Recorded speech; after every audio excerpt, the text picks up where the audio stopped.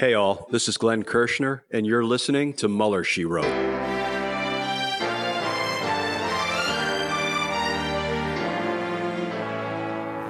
So to be clear, Mr. Trump has no financial relationships with any Russian oligarchs.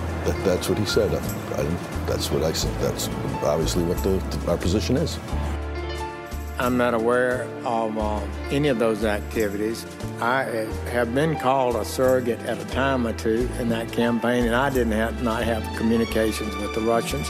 What do I have to get involved with Putin for? I have nothing to do with Putin. I've never spoken to him. I don't know anything about him other than he will respect me. Russia, if you're listening, I hope you're able to find the 30,000 emails that are missing. So, it is political. You're a communist. No, Mr. Green.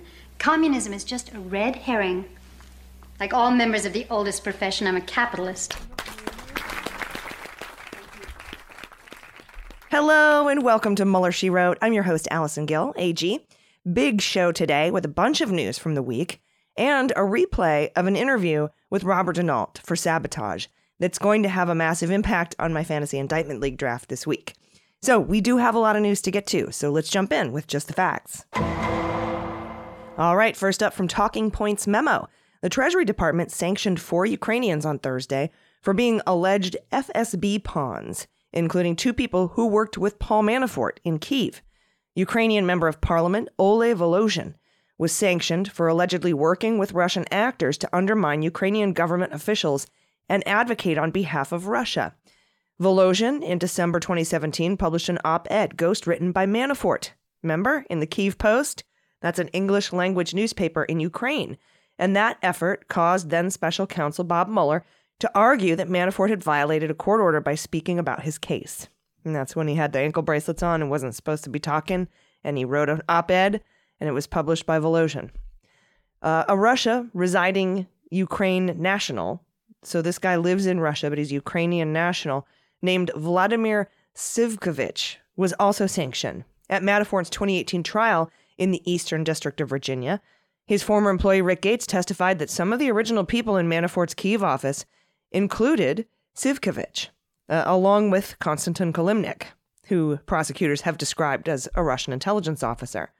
Sivkovich fled Ukraine for Russia in February 2014 after the Ukrainian administration for which he worked fired on peaceful protesters in Kyiv. The Treasury Department says that Sivkovich has been working, quote, with a network of Russian intelligence actors, quote, to effect a deal in which Ukraine would accept Russia's annexation of Crimea in return for the removal of Russian-backed troops from the country's east. The sanctions also say that Sivkovich played a role in 2 separate U.S.-focused disinformation campaigns. The first, the Treasury says, involved another sanctioned Ukrainian member of parliament, Andriy Derkach, who met with Rudy Giuliani, did a podcast in December 2019, as former President Trump sought dirt on Joe Biden. Derkach also released supposed tapes of Biden during the 2020 campaign. The Treasury does not specify what other influence operation targeted the United States, just the one Sivkovich was involved in, saying only that it lasted from 2019 to 2020. And Manafort did not return an emailed request for comment to Talking Points Memo. Volozhin told Talking Points Memo, "I've never in my life contacted anyone from FSB, at least knowingly," he adds.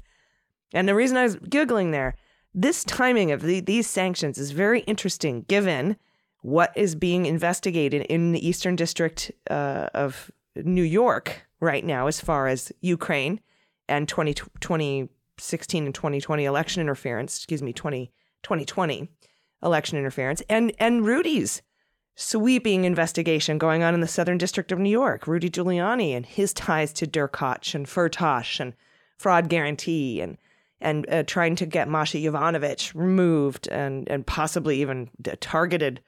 We don't know. But the sanctions is interesting because, as we know, tons of information was just handed over to the Department of Justice by Special Master Barbara Jones, who's going through Rudy's cell phones and computers as we speak. An interesting little nugget. For some reason, there's a bunch of Secret Service agents outside of John Bolton's house right now, and several giant black bags have left the residence.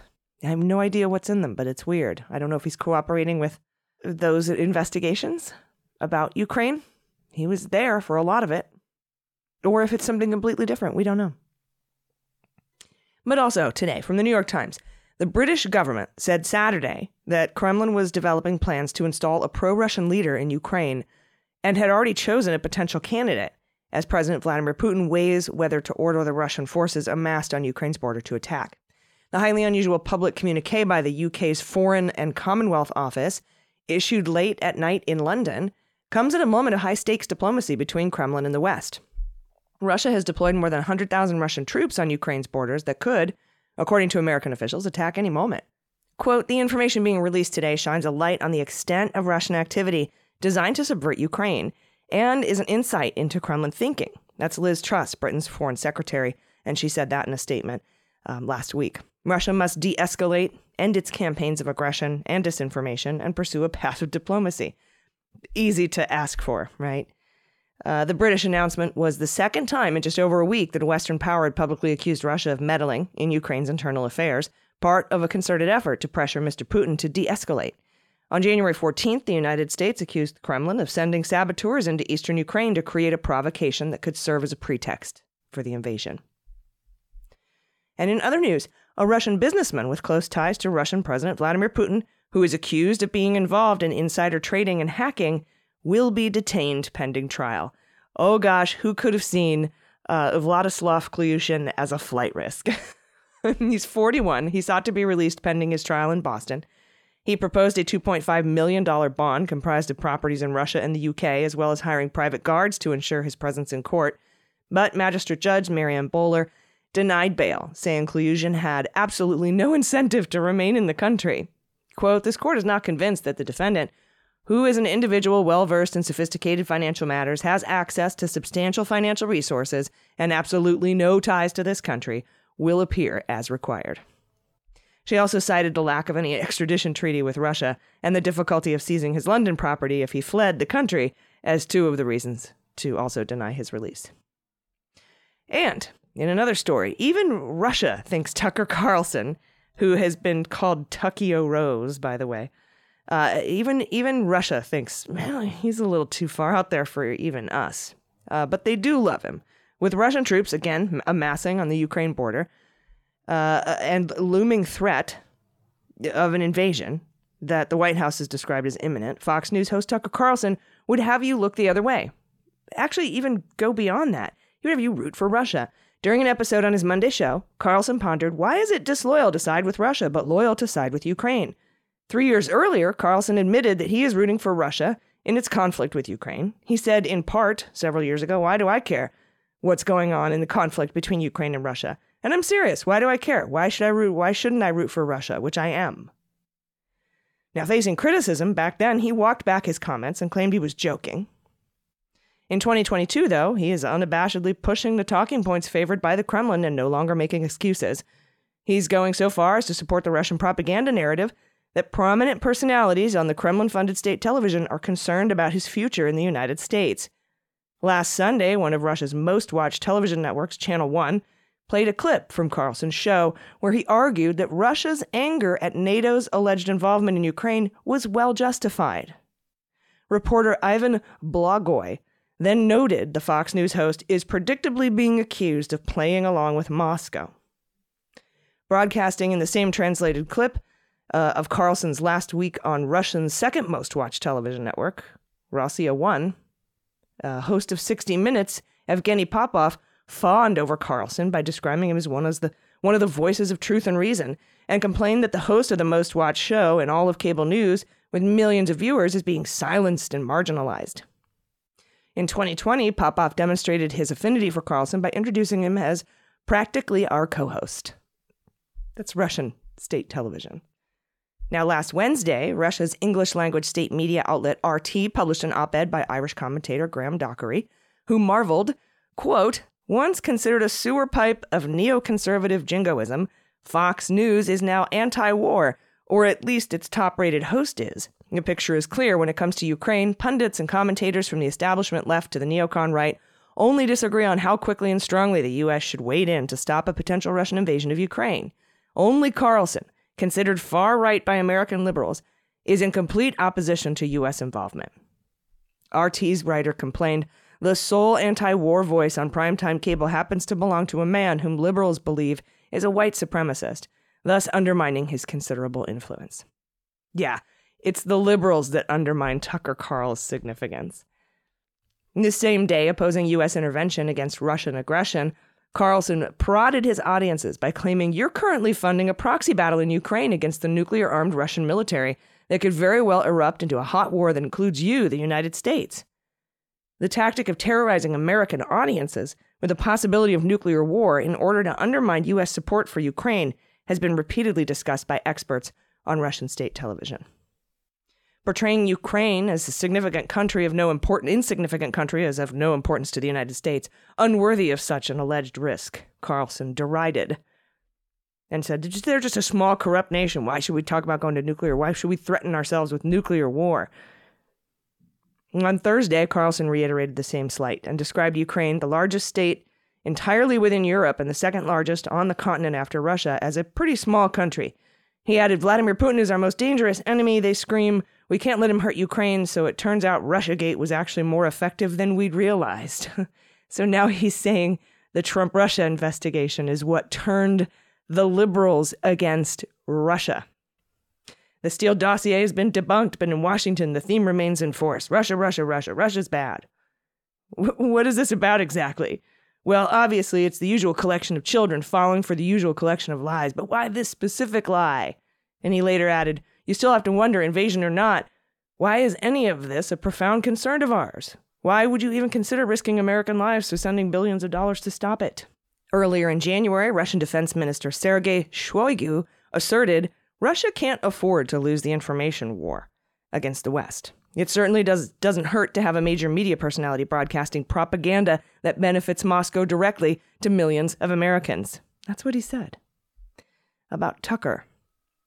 And Natalie Mayflower Sowers Edwards, a senior government official who blew the whistle on money laundering in major Western banks, has been released from federal prison this evening after spending about 5 months behind bars for disclosing government documents to journalists. Edwards was released about a month earlier than she expected. She'll be on probation for 3 years. Edwards, while working for the U.S. Treasury Department, shared a trove of confidential documents with BuzzFeed News, prompting an international investigation that showed how some of the world's largest financial institutions facilitated the work of terrorists, kleptocrats, and drug kingpins. Those records formed the basis of the FinCEN Files, an investigative series produced by a partnership among more than 100 news organizations that offered an unprecedented view of global corruption. The journalists used thousands of suspicious activity reports, or SARs, and secret Treasury Department documents provided by Edwards to reveal staggering sums of dirty money flowing through banks. The story prompted significant changes in the financial industry and were cited with giving a final push to the most substantial revision to the anti-money laundering laws in decades. The FinCEN stories were a finalist for the Pulitzer. And unlike more celebrated whistleblowers, Edwards may not be familiar to most folks. They are probably to listeners of this program. She is. The Washington Post has called her one of the most important whistleblowers of our era, and yet hardly anyone remembers her name. After Edwards was sentenced, BuzzFeed News editor-in-chief Mark Schoofs called on Joe Biden to pardon her. The Biden administration should acknowledge in word and deed that individuals who reveal information of vital public importance are not criminals, Schoofs wrote in a New York Times opinion piece. They are patriots who deserve our gratitude. Edwards says she released the documents to BuzzFeed News reporter Jason Leopold after trying in vain to raise alarms at the Financial Crimes Enforcement Network at FinCEN, the branch of the Treasury. She was like waving her arms like, hey. And nobody was listening. She's like, fine, fuck it. Gave him to Jason Leopold. Department prosecutors said that Edwards was blinded by her own apparent sense of self-righteousness and called the disclosure unparalleled in FinCEN's history. Oh, she was just blinded by her own doing the right thing. Mounting a legal defense cost Edwards and her husband, Dave, their home, their car, their health insurance, and most of their savings. Edwards maintained she was acting in the interest of the American people. Quote, this chapter is officially closed, she told BuzzFeed News shortly after she left prison. I will not be silenced anymore. My story will be told. Best of luck to her in the future. Hello, I'm Jeff Stein. And I'm Jean Meserve. Together, we host the Spy Talk podcast. Every week, we delve into the worlds of intelligence, foreign policy, military operations, and the intersection of all three in national security issues. Spycraft, cybersecurity, violent extremism, whether at home or abroad, technology's impact on intelligence gathering. We cover it all and much more. We interview former spooks, military officers, government officials, journalists, and national security researchers, leveraging our backgrounds in military intelligence and homeland security, along with our decades of experience as journalists and news organizations like Newsweek, The Washington Post, and CNN. So join us every Thursday for a new episode of Spy Talk, available wherever you get your podcasts.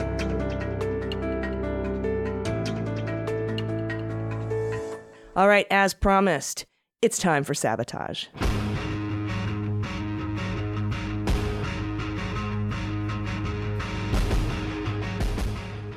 Everybody, welcome back. Happy to be joined today by my friend, expert of the Middle District of Florida, also known as Tallahassee High School, actual real-life lawyer now, independent journalist, Robert Denault. Robert, hello. Hi, how are you? Good. I can never get that out of my head. It's a high school that no one ever graduates from. Right. They graduate, they spend a year doing something corrupt, and then they go to jail. Which is what's going on today, because we have a new update. The last update in the Matt Gaetz story, outside of Greenberg having his sentencing pushed back again to March, was that one of his ex-girlfriends, who was on the three-way call trying to intimidate the woman who at the time was 18 but had previously been with, apparently, allegedly with Matt Gaetz when she was a minor and was, sex trafficked, etc. Again, that's all alleged. She had gotten an immunity deal and had testified to the grand jury. And now, so we were all waiting to see what was going to happen next. And this week, I drafted a woman named L.A. Key and a guy named Engels to my fantasy indictment league, but I did not draft Ellicott. Tell us who Big Joe Ellicott is and what role he plays in the Tallahassee High School. Yeah, so Joe Ellicott is a friend of Joel Greenberg's. They've been friends for a pretty long time, I believe as far back as maybe even high school. He was in Joel Greenberg's wedding, from what I understand. And so the two of them were kind of cronies, and he actually worked as a deputy. I believe it was thought that he was a deputy tax collector under Joel, but the indictment or plea agreement today identified him as sort of a contract specialist, something like that. So he got some job in the tax collector's office and made some money when Joel held that position. And today it came out that he is pleading guilty to 2 counts. One, a fraud scheme involving the tax collector's office and phony contracts that he helped Joel facilitate with an unknown conspirator who is written by prosecutors as the, quote, contractor conspirator. And another charge for dealing Adderall and narcotics down in Florida. Now, I have not reviewed the charging documents. Does the contractor conspirator have pronouns? No pronouns. Very careful not to give any clues. Although we know that the contractor conspirator and their company entered into a contract, one of many of this kind, with Joel's office in January 2017 and was paid inflated invoices. We can get into the details and the nitty gritty, but this is sort of the type of stuff you and I have been talking about for about 6 to 8 months. I have been telling you that I think this whole case is going to go down this road of these fake contracts that Joel Greenberg used to pay other Republicans, friends, and potentially, politically powerful people in Florida who seem to be siphoning taxpayer money through Joel Greenberg.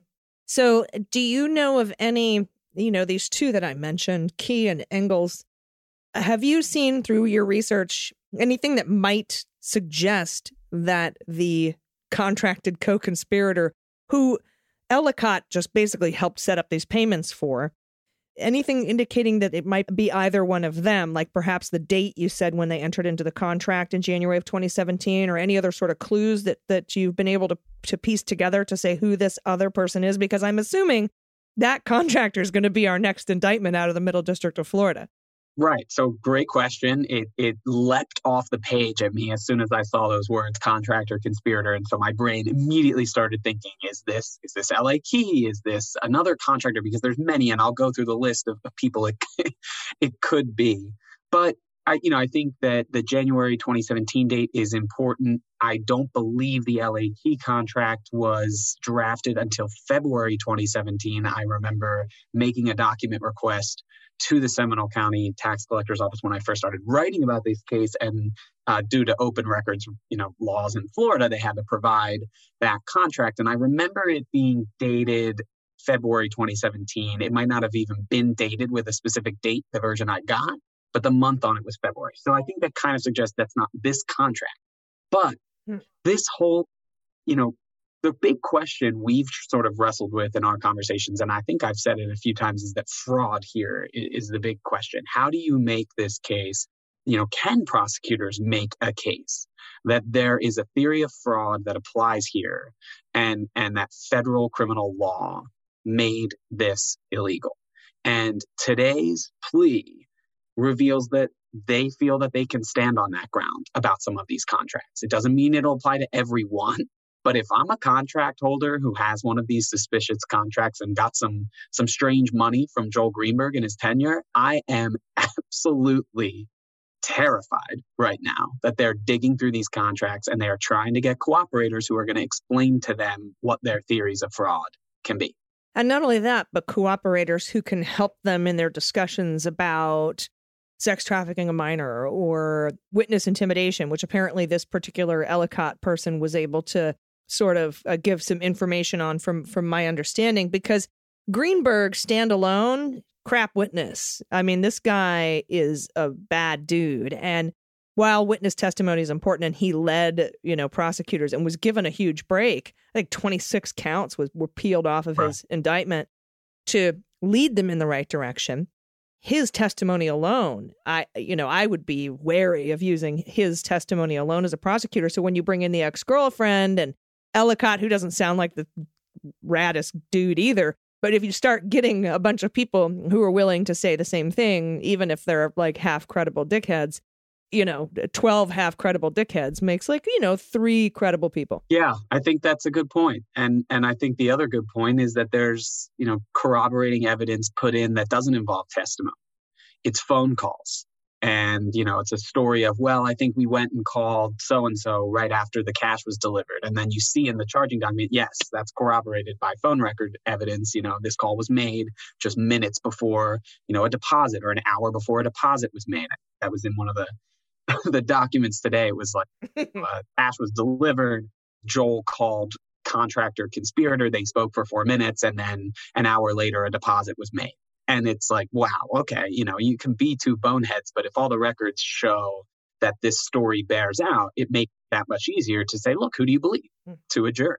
And, just the breadth of this, I don't know if it has struck people quite yet, how far the tentacles of this could reach. I mean, these contracts, they went to a number of Florida Republicans who are either currently in office or have recently held office, are lobbyists, are political consultants. And one of them was a Secretary of State for Ron DeSantis for 3 weeks before he resigned over a blackface scandal.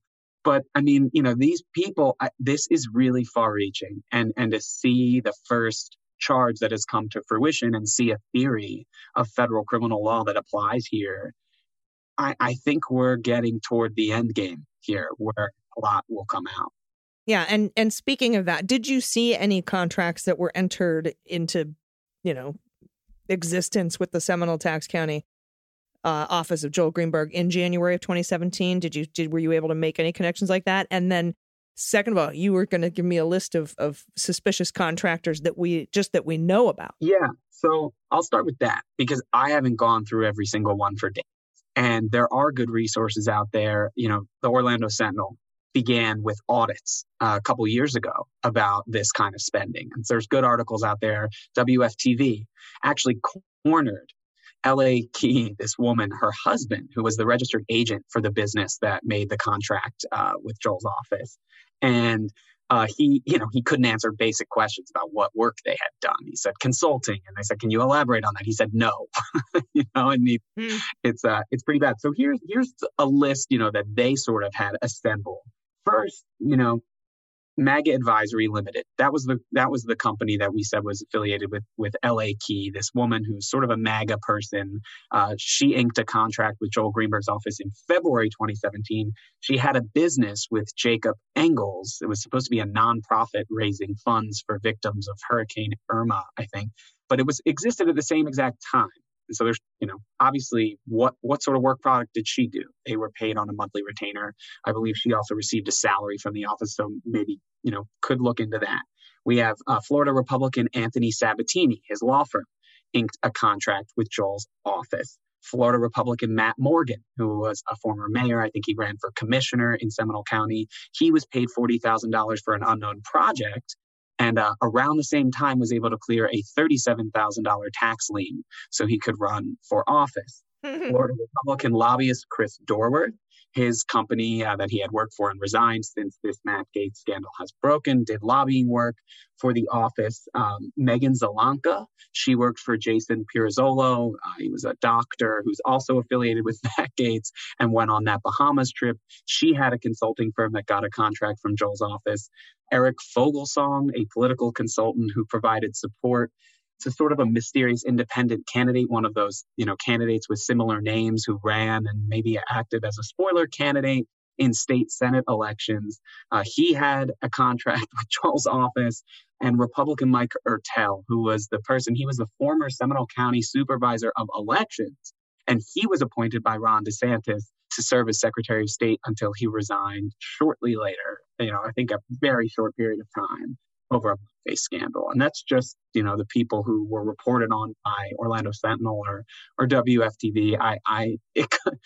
And that should scare people. I mean, that is a massive list of power brokers across Florida.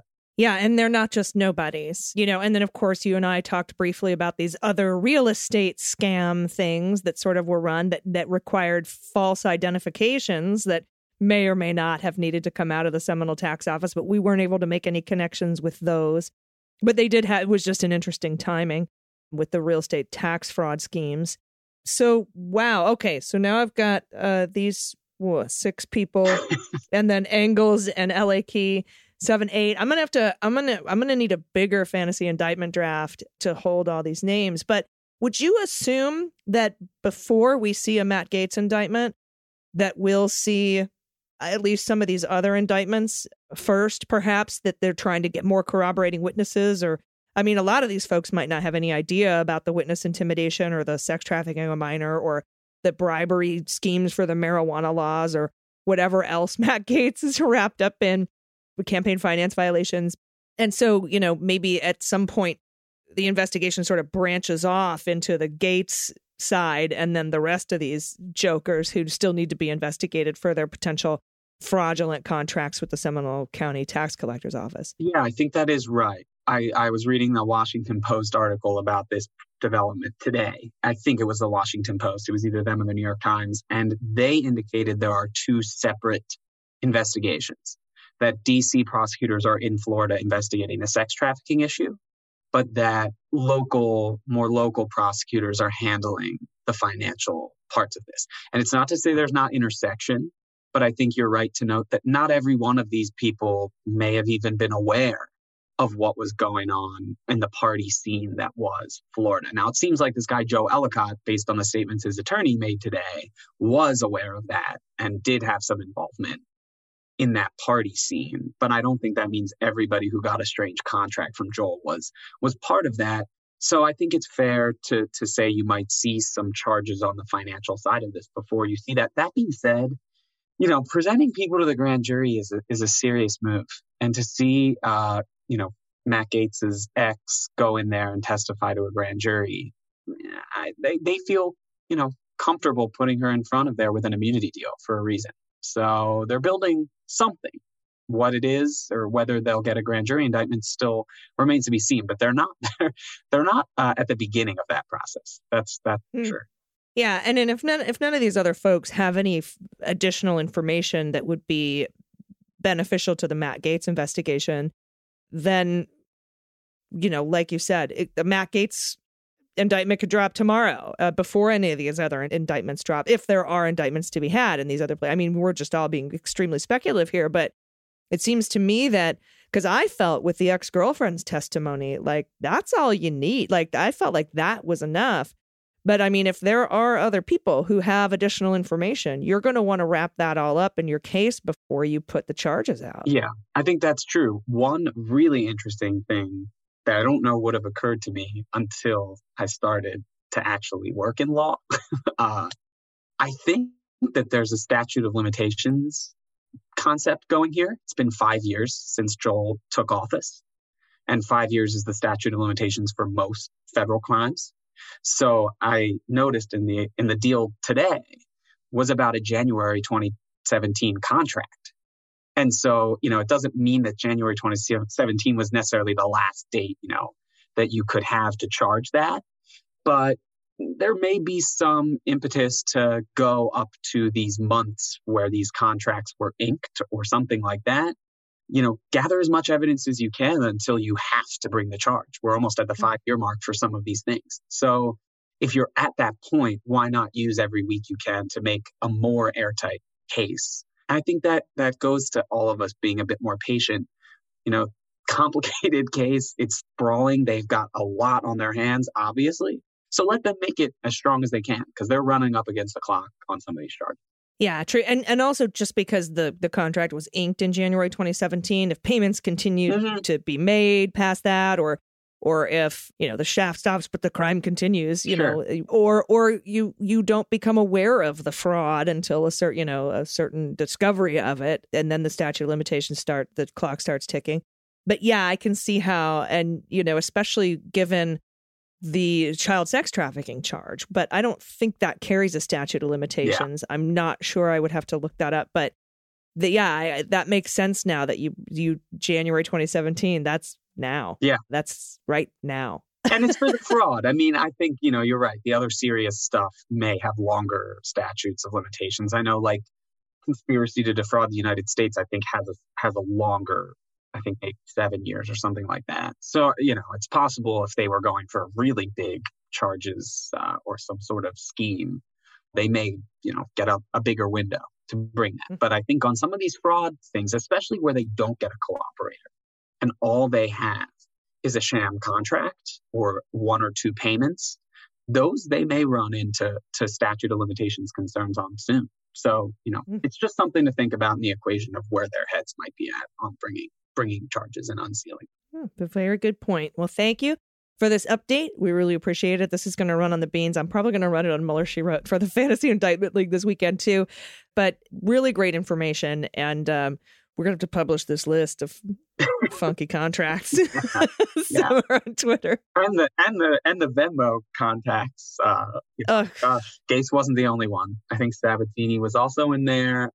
These were contacts of Joe Ellicott's on Venmo that we went through today very quickly and found. Well, maybe that's what the contracts were for, was to get Adderall from the DJ.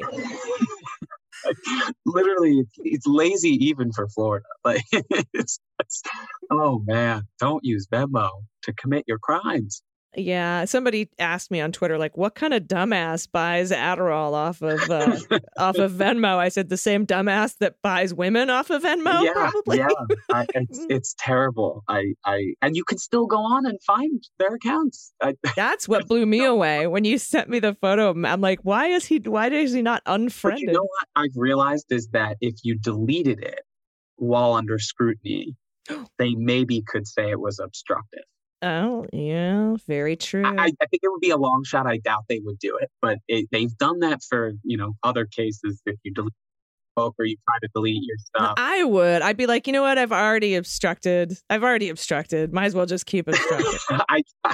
Get rid of your Venmo. That's really, that's pretty much it.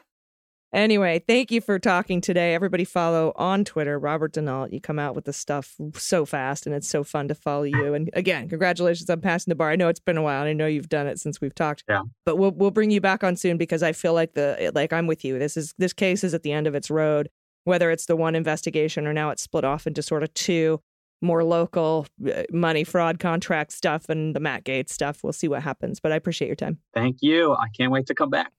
It's time for the Fantasy Indictment League. I'm going to be indicted! No, wait, it's going to be okay. Indicted! Honey, Dick. Indicted! Honey. I'm going to be indicted! Oh, they can't. It's going to be okay. Just calm down.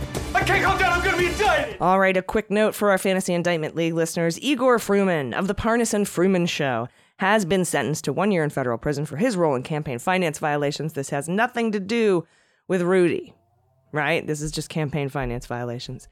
And this week, because of what I spoke to Denault about, I'm going for a Florida sweep. I'm going to go with L.A. Key, Engels, Sabatini, Morgan, Dorworth, Zolanka, Fogelsong, Ertel, and of course Matt Gaetz. And then I'm going to add Rudy for good measure. So I hope they're ready.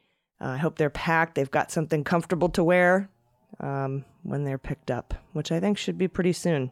And I'm not trying to peddle hope. I think it's going to be pretty soon. So we'll see. It would give a nice shot in the arm to the Justice Department, who's been under a lot of scrutiny lately for their silence, which they're supposed to have.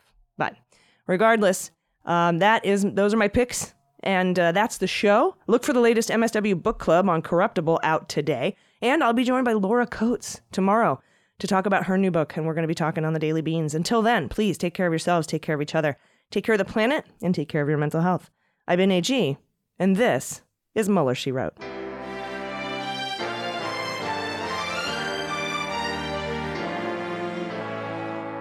Mueller, She Wrote is written and produced by Allison Gill in partnership with MSW Media. Sound design and engineering are by Molly Hockey. Jesse Egan is our copywriter, and our art and web designer by Joel Reeder at Moxie Design Studios.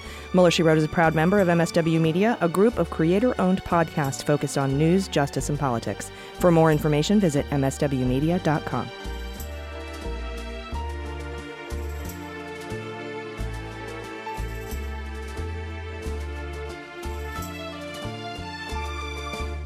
MSW Media.